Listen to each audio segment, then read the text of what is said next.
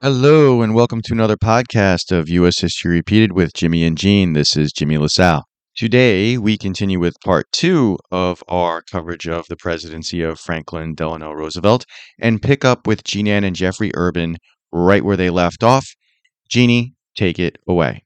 We're going to continue on with our conversation with Jeffery Urbin from the Franklin D. Roosevelt Presidential Museum and Library.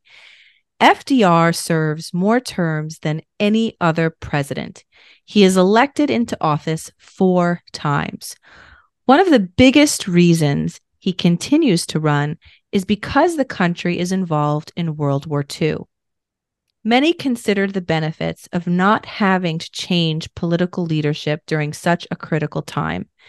FDR was immensely popular, and more so, there was no formal constitutional limit to how many terms a president can serve. There was merely a precedent that had been followed since the time of George Washington. We are going to have a number of different podcasts on most of the topics we will be discussing today. There's just too much to discuss to try to limit it to 40 minutes or to a few episodes. So be on the lookout for our episodes on Pearl Harbor, Japanese incarceration, World War II, and America and the Holocaust. With that being said, let's get back into our discussion with Jeffery Urbin. We left off talking about the New Deal and how the Supreme Court responded to New Deal legislation, and we pick up with the outbreak of the Second World War in Europe. For FDR, when World War II breaks out, while the United States is once again following a policy of isolationism and neutrality, I think he sees the writing on the wall that it's really only a matter of time. He hopes, that American soldiers will not have to go and fight this war, but he sees that this is a very real possibility.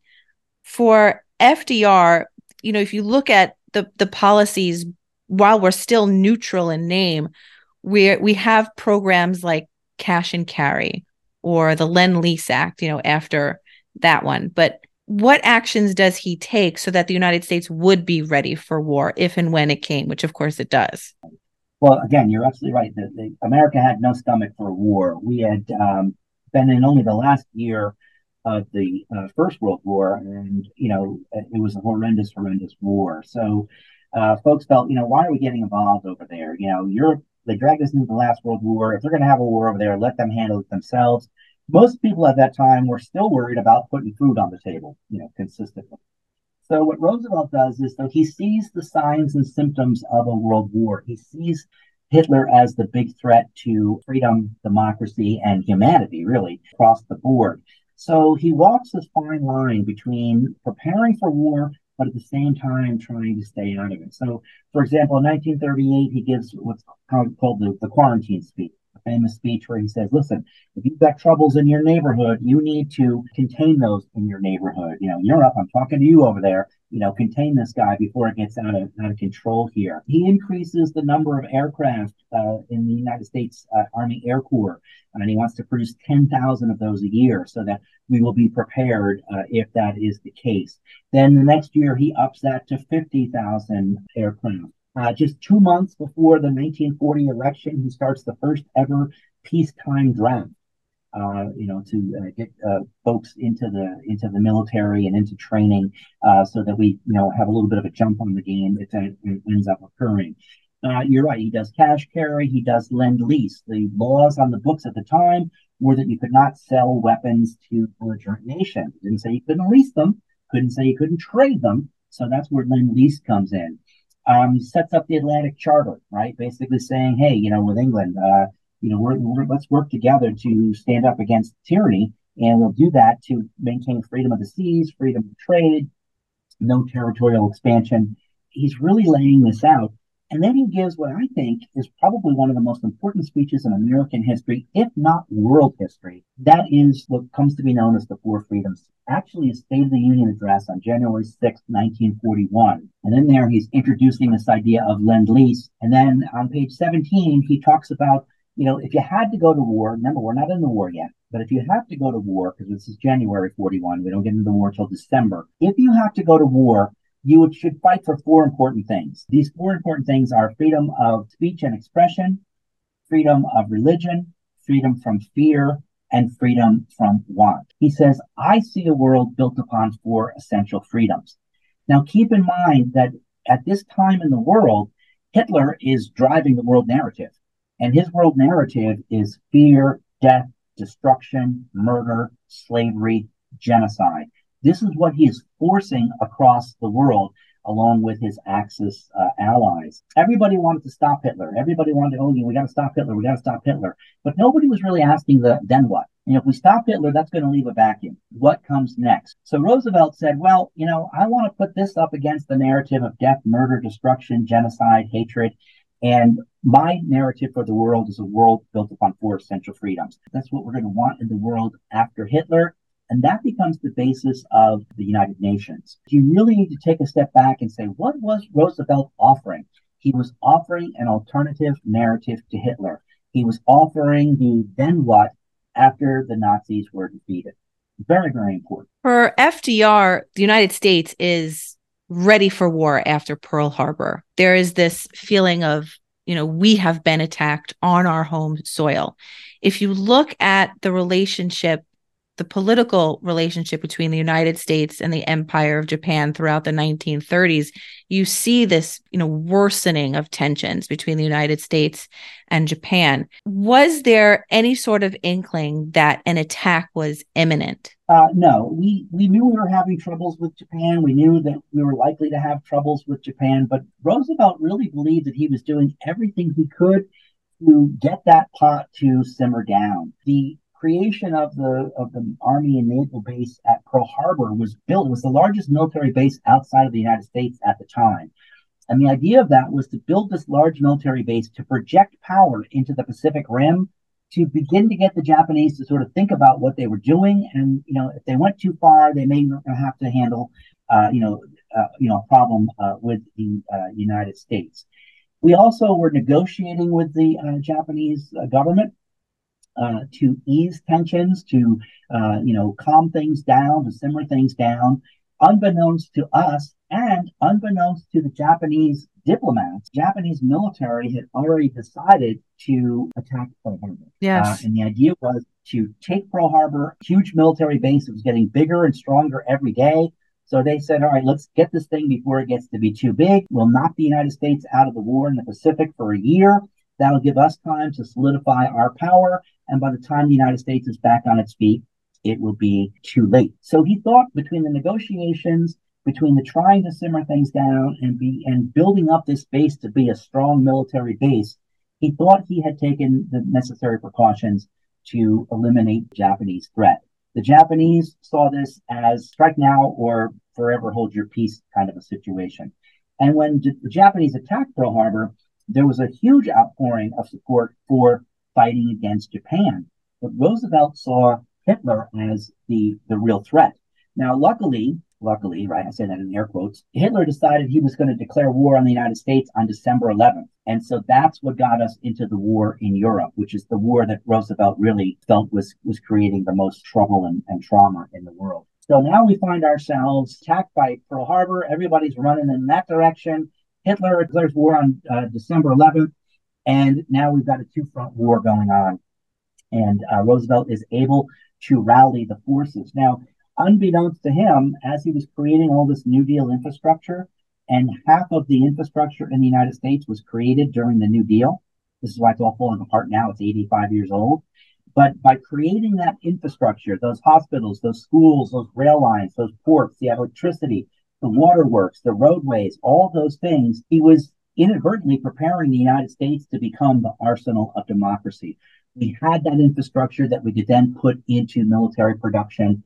And within something like 18 months of the attack of Pearl Harbor, the United States is supplying 80% of the munitions being used by the Allied forces. So wow. It was really a tremendous effort. For FDR, one of probably the biggest blemish on his presidency is Executive Order 9066 with Japanese American incarceration. Pearl Harbor, December 7th, 1941. By February of 1942, this executive order is signed, and Japanese Americans living on the coast, the West Coast, are forcibly removed from their homes inland. Now, we spoke prior to today, and I had never heard that what ended up happening was not the intent of the executive order. And I found that very surprising that it isn't as well known. Now, not that it makes it better to kind of pass the buck, right? Because it happens under your watch. You have to own what happens. But can you speak a little bit about Executive Order 9066? Yeah, it certainly is, a blemish on the Roosevelt record. And 120,000 Japanese Americans were rounded up, removed from their homes, had to sell their businesses sometimes in as little as 48 hours, sometimes, as long as a week. But nonetheless, completely and totally their lives disrupted.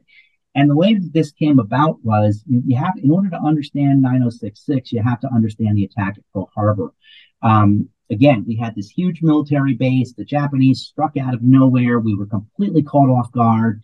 And quite frankly, the military was humiliated, right? Hey, we've got it under control. We got this big dog out there at the end of the street out in the middle of the Pacific. We're going to keep the Japanese under control. And the military was terrified of there being a second Pearl Harbor, the second massive attack like that. And so the politicians on the West Coast, the local and state politicians, had been anti-Japanese for a long, long time. Many Japanese had come to the United States. They had settled here. They'd raised families, and they became very successful in the citrus industry, the trucking industry, and the shipping industry. So there was a lot of local resentment, as there often is from immigrants coming in and doing better than the locals. So there was a lot of ginning up on the politicians on the West Coast that we need to do something. We have to, these guys can't be trusted. We need to do something. And the military got behind that. And so there was this big debate that actually took place in Washington for probably, 8 to 10, 12 weeks or so. The military said, we've got to do something. We cannot have another Pearl Harbor. We've been embarrassed. We've been humiliated. This cannot happen again. The State Department didn't quite know what to do. They had been being told by the Japanese diplomats that they wanted peace, that they wanted, to calm these things down. We had intercepted the Japanese diplomatic codes. And so we were able to listen in to Tokyo when Tokyo would tell these diplomats, here's what, go to Washington and try to make peace. We heard that from Tokyo, and then they got to Washington and they said, we want to make peace. So we felt like, okay, that makes perfect sense. What we didn't know was that the Japanese military had decided to attack and didn't even let the diplomats know. So the diplomats were negotiating in good peace and in good faith. So the State Department was perplexed. What do we do? We don't know who to trust on this. The Justice Department said, there's nothing we can do. These are not the people that were flying the planes. These people have done no crime. J. Edgar Hoover produced a series of maps within 48 hours. He had 1,212 Japanese Americans who they considered to be worth watching and potential troublemakers taken into custody. So he felt that he had the 1,000 troublemakers, well under control and such. So there's this debate that goes on. The military says we got to do something drastic. The State Department doesn't really know what to do. The Justice Department, the FBI says, well, we really can't do anything because these aren't the folks that did this. And Roosevelt needed to do something. So he issues Executive Order 9066, which allows the military the power to create exclusion zones. And in the mind of Roosevelt, these exclusion zones are things like seaports, airports, communication centers, oil depots, important rail lines. Yeah, it makes sense to keep people out of those. So yeah, if you want to keep people out of those, you've got the power to do that. But what the military did, again, being ginned up by these politicians on the coast and their own paranoia of a second Pearl Harbor, said, well, we can create exclusion zones. How about we just create two? One will be the entire west coast of the United States, and the other will be a portion of the southern part of the United States. And that's how this comes about. So 120,000 people rounded up, moved out. put in basically camps, concentrating them in these camps, not the same kinds of concentration camps as the Nazis were using, but certainly concentrating folks out of their communities so we could keep an eye on them. And that's what ends up happening. Mrs. Roosevelt speaks out against this. She says, we can't do this. This isn't right. The president's got a two-front war on his hands. He says, listen, I can't have you talking about this out in public. And so she says, okay, I won't talk about it out in public, but she takes up the cause behind the scenes. She visits the camps, lets the folks know, hey, listen, we're working on this, we're with you. She arranges furloughs for college age kids that were in the camps to go to colleges on the East Coast where there was less anti-Japanese sentiment. That's the way it stands. Now, you could argue, well, Roosevelt's commander-in-chief, he could easily have said, hey, that's not what I meant with this executive order, but he doesn't say that. It becomes one of the biggest blemishes on not only his record, but on America's record on civil liberties. Now, luckily from that, we're able to learn that in a national crisis, the first thing that's attacked is whatever the target is for whoever's creating the problem. The second thing that tends to be attacked are our civil rights. So we need to be careful about those. And we saw the same thing after 9/11, with suddenly the crackdown on flying, and, the cable guy was reporting what was going on, these sorts of things. So we have to be careful about not losing our civil rights in the effort to protect our civil rights. Yeah. And for Japanese Americans, restitution is not made for a very long time. And a lot of that restitution ends up being symbolic. I mean, you can't put a number on what was taken away and what was lost, but it doesn't happen for a very long time. For the United States, I agree. I think it's one of our darkest chapters of what we do to American citizens here in our own country. For FDR, when he does get involved in the war, his relationship with Churchill, they come to power in their respective countries around the same time.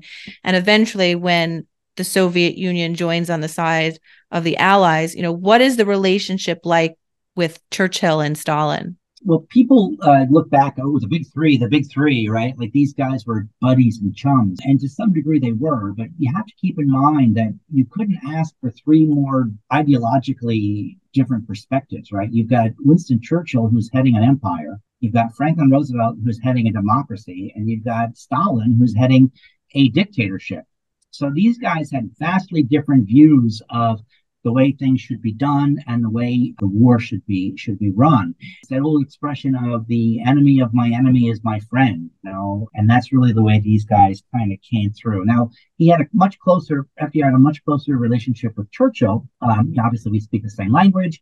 They were our mother country, so much of the culture of the two countries are the same. Not so much with Stalin, and so Roosevelt's relationship with Churchill was pretty cozy, pretty collegial, pretty friendly, and generally pretty on target with each other. Stalin was always kind of the third wheel in that relationship, and Roosevelt believed that he could use his Roosevelt charm. Going all the way back to his mom, showing him that confidence of if you just, be yourself, you can get anything done.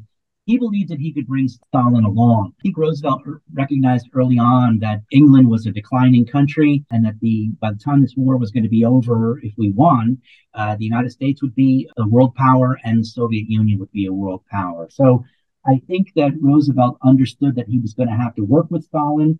I think he believed that he could get Stalin to soften some of his views. Two people on the block here that are running the show. It's you and me. Let's work together. Of course, Roosevelt doesn't live long enough to, try to work that plan out. He's able to work it through the war, but then Roosevelt dies in April, and Stalin takes a bit of advantage of that. And, Truman comes in completely unaware of what's going on in large measure. Stalin begins to take advantage of the end of the war. Yes. For FDR, within World War II, the Holocaust is also occurring. The world doesn't really know the full extent of what's happening at first, but there's certain things you can't hide, right? You can't hide the transports of people from cities all throughout Europe. Where are they going? You can't hide the fact that Hitler comes out and says what he wants to do in Mein Kampf.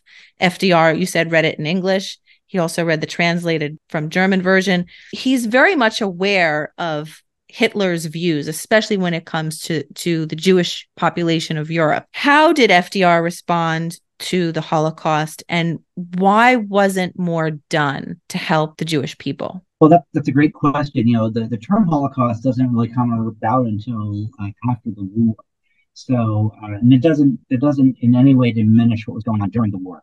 Dribs and drabs of this stuff was coming out, and as you say, Roosevelt had read Mein Kampf in the original German, so he understood what a diabolical, evil person Hitler was. But Hitler was the head of Germany. The word gets out of what he's doing and moving people around and arresting political enemies, and eventually targeting specifically European Jews. Roosevelt issues statements condemning this. He directs the State Department to be as liberal as possible in terms of letting refugees in. State Department drags their feet on this and are very tight about the quotas and things. Roosevelt does as much as he can politically to bring attention to this and to get aid and help to the Jews of Europe. Now, the argument is, well, why didn't he do things sooner? And part of the reason is that there just wasn't political support for it. There wasn't public support for it. The United States then, as it is now, had a lot of anti-Semitism in it. Most people, again, had this idea of isolationism. It's a German problem. It's a Jewish problem. There's nothing we can do about it over there in Europe. And keep in mind, really, what could Roosevelt do, right? Not until after a 4-year war that we finally defeat Hitler. And that was Roosevelt's emphasis. He believed if we can defeat Hitler, we can bring about this war, or this world based upon these 4 fundamental freedoms. So his main objective was end the war, end Hitler, and we will end the death camps. And he doesn't start the War Refugee Board until 1943. We understand that that's very late in the war, right? Because the war only goes on until 1945. At that time, nobody knew how much longer the war was going to go on. So we look back and say, well, he didn't start until the very end. He didn't know it was the very end. It could have been, still in the beginning or the middle for all he understood. But once the War Refugee Board is brought about, it puts a lot more pressure on the State Department. Roosevelt had also convened 2 international conferences to try to get other countries to take in more refugees. So he did what he could, but it was really the War Refugee Board of 43. But of course, by that time, the damage had been done. The door had closed. It's a question that is going to haunt historians for decades to come, as it has for the past decades.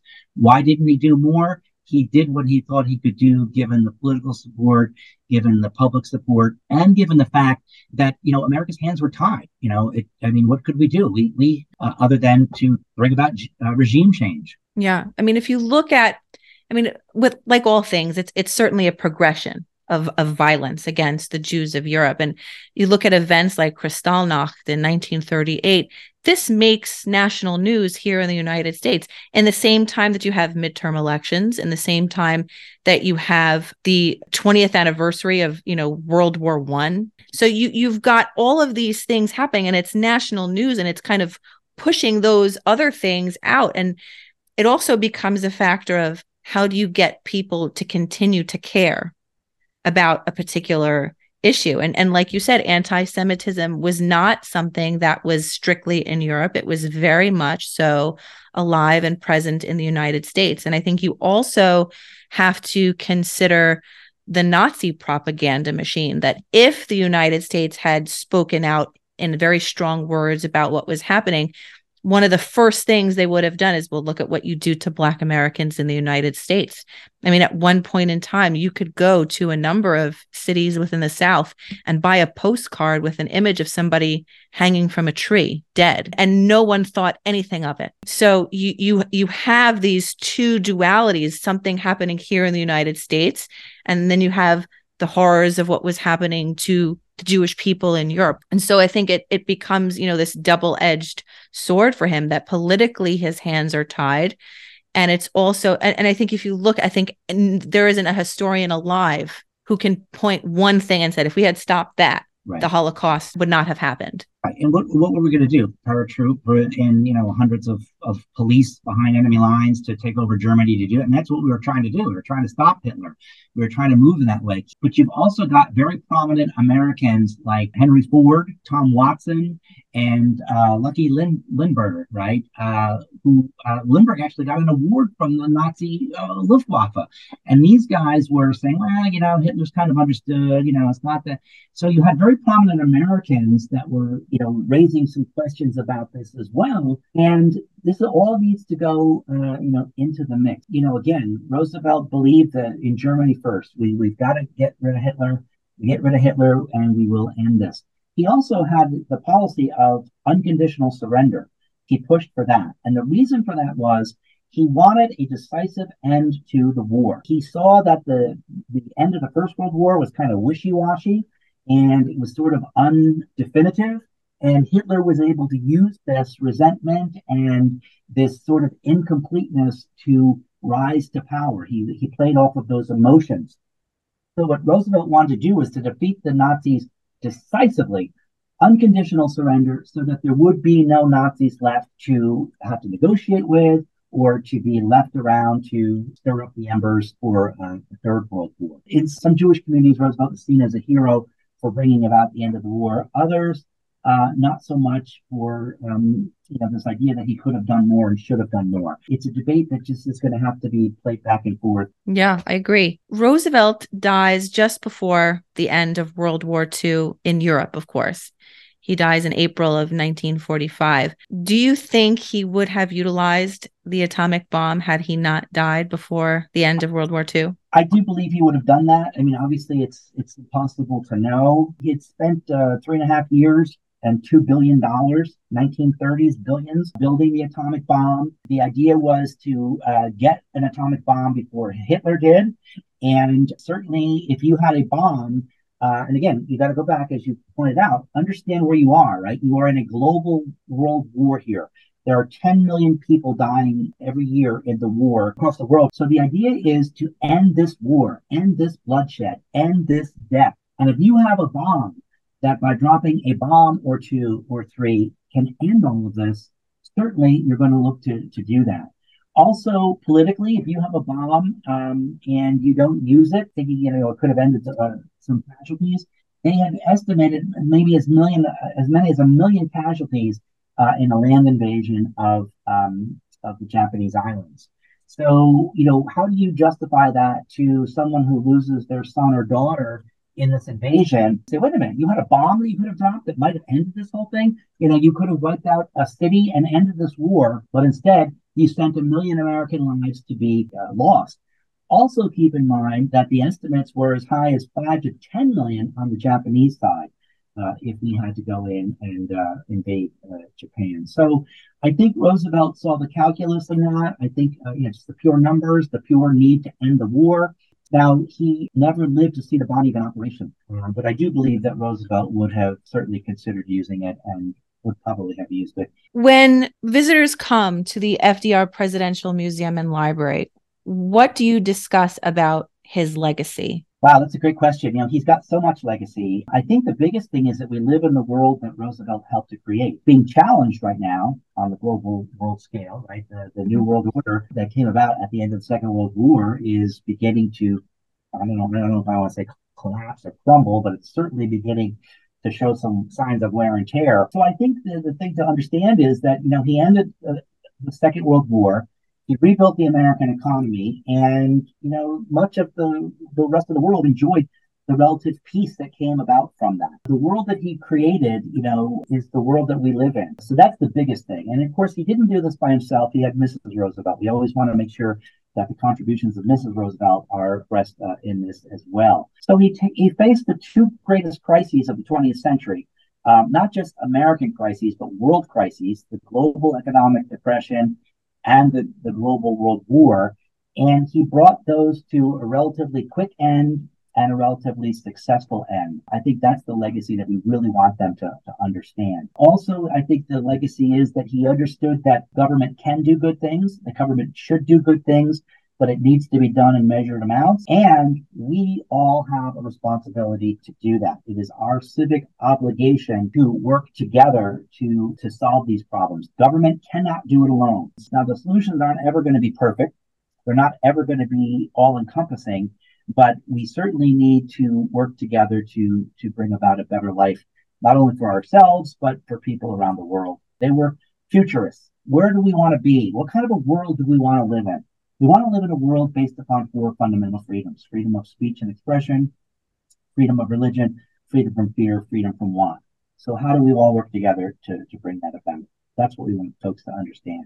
Without a doubt. I mean, if you look at the work that Eleanor Roosevelt does after her husband's death, they often refer to that as her second act. Her work is still helping people around the world today. And so I think that that's a big component of what she was about and what they were about. But even during the first act, she was on stage. She just happened to be behind the scenery. So everything that President Roosevelt was doing through the Great Depression and through the World War, Mrs. Roosevelt had a pretty active hand in that as well. I'm sorry I didn't make it. No, absolutely. I'm glad you said that because it's true. She was not your typical first lady. I think she was really one of the first ones to carve out a very significant role and to do a lot of good.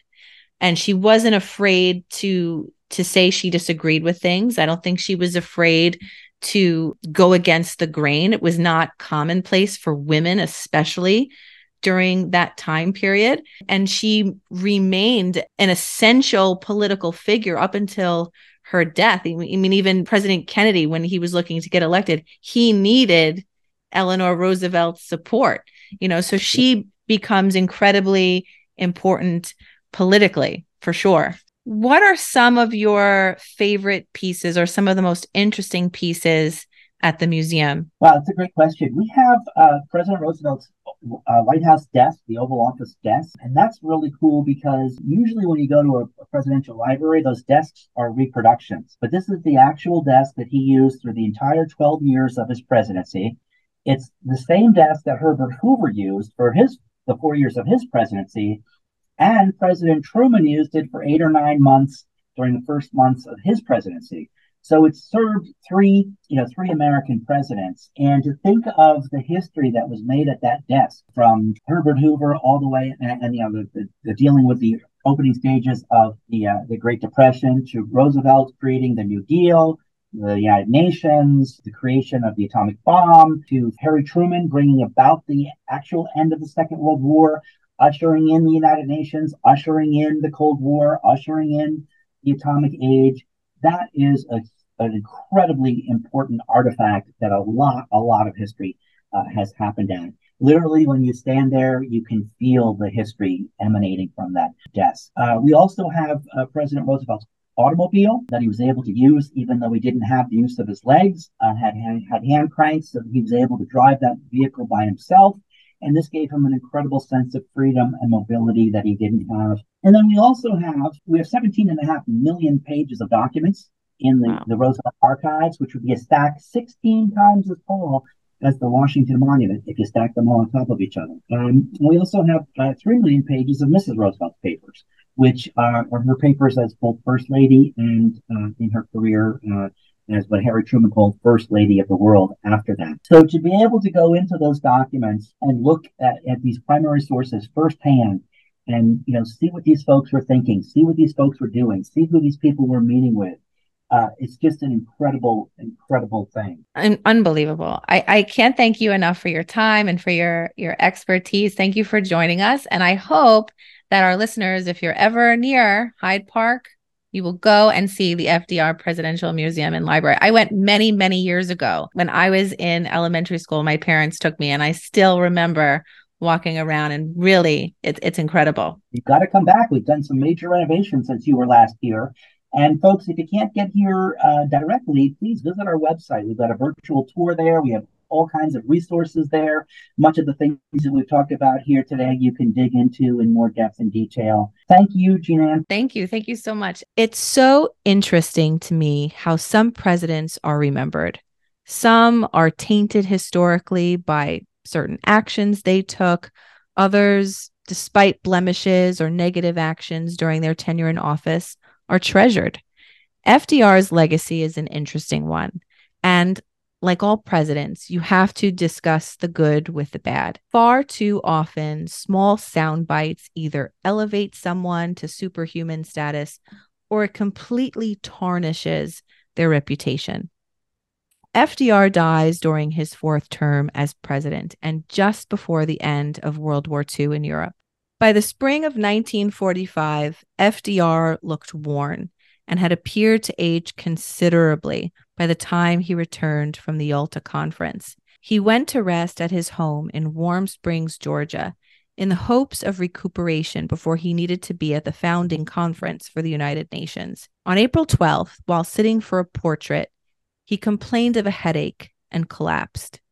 He was brought to his bed and doctors were brought in. He died later that day of a cerebral hemorrhage. FDR was not alone when he died. He was with his longtime mistress, Lucy Mercer, and two of his cousins. Lucy Mercer was the former private secretary of Eleanor's. It was a huge blow to Eleanor to find out that he had rekindled his affair with Lucy Mercer, and even more so, that her own daughter, Anna, who was her father's secretary, arranged their meetings. Eleanor Roosevelt was at an event and was brought back to the White House where she was told of her husband's death. Eleanor Roosevelt was at an event and was brought back to the White House where she was told of her husband's death. She later informed Harry Truman that the president had died. FDR, the beloved president, was dead at the age of 63.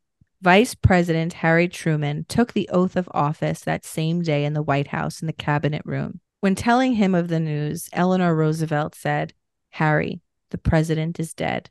He asked if there was anything he could do for her, to which she replied, "Is there anything that we can do for you? For you are the one in trouble now."